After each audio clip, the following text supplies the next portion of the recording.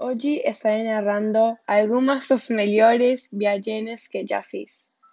Meus avós, primos, tíos, irmãos, etc. vieram para este viagem.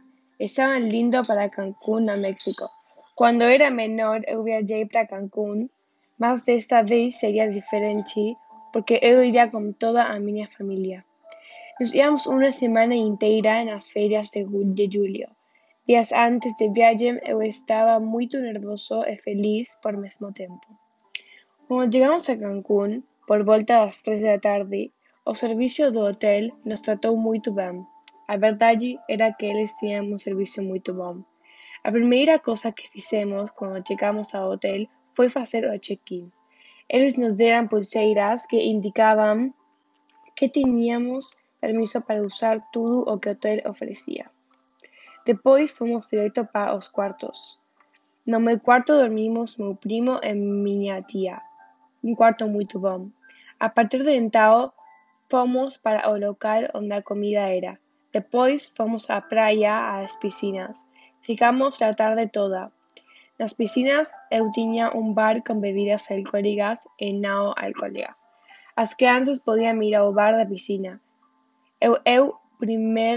Primo íamos a todos os lugares juntos. No bar da piscina pedimos bebidas sem não álcool, chamadas daiquiris. Nas piscinas había algunos parques acuáticos e quadras de vôlei para jogar.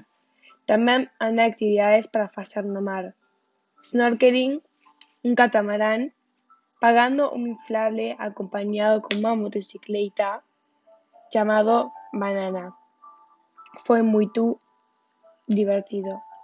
A noite nos vestimos con moita elegancia e fomos jantar dentro do hotel até os restaurantes.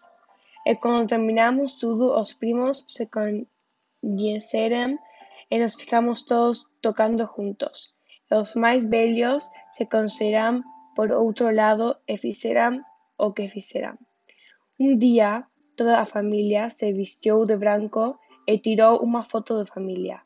Basicamente, foi demais o que fixemos naquela semana. Realizamos moitas actividades. Pasamos un tempo con a familia e eu nos divertimos moito. Gostamos do lugar e os moquiños nunca estaban conectados, como o teléfono. Sen dúbida, unha das mellores viaxes que já fiz. O final desta anécdota chegou. Espero que você teña gostado moito.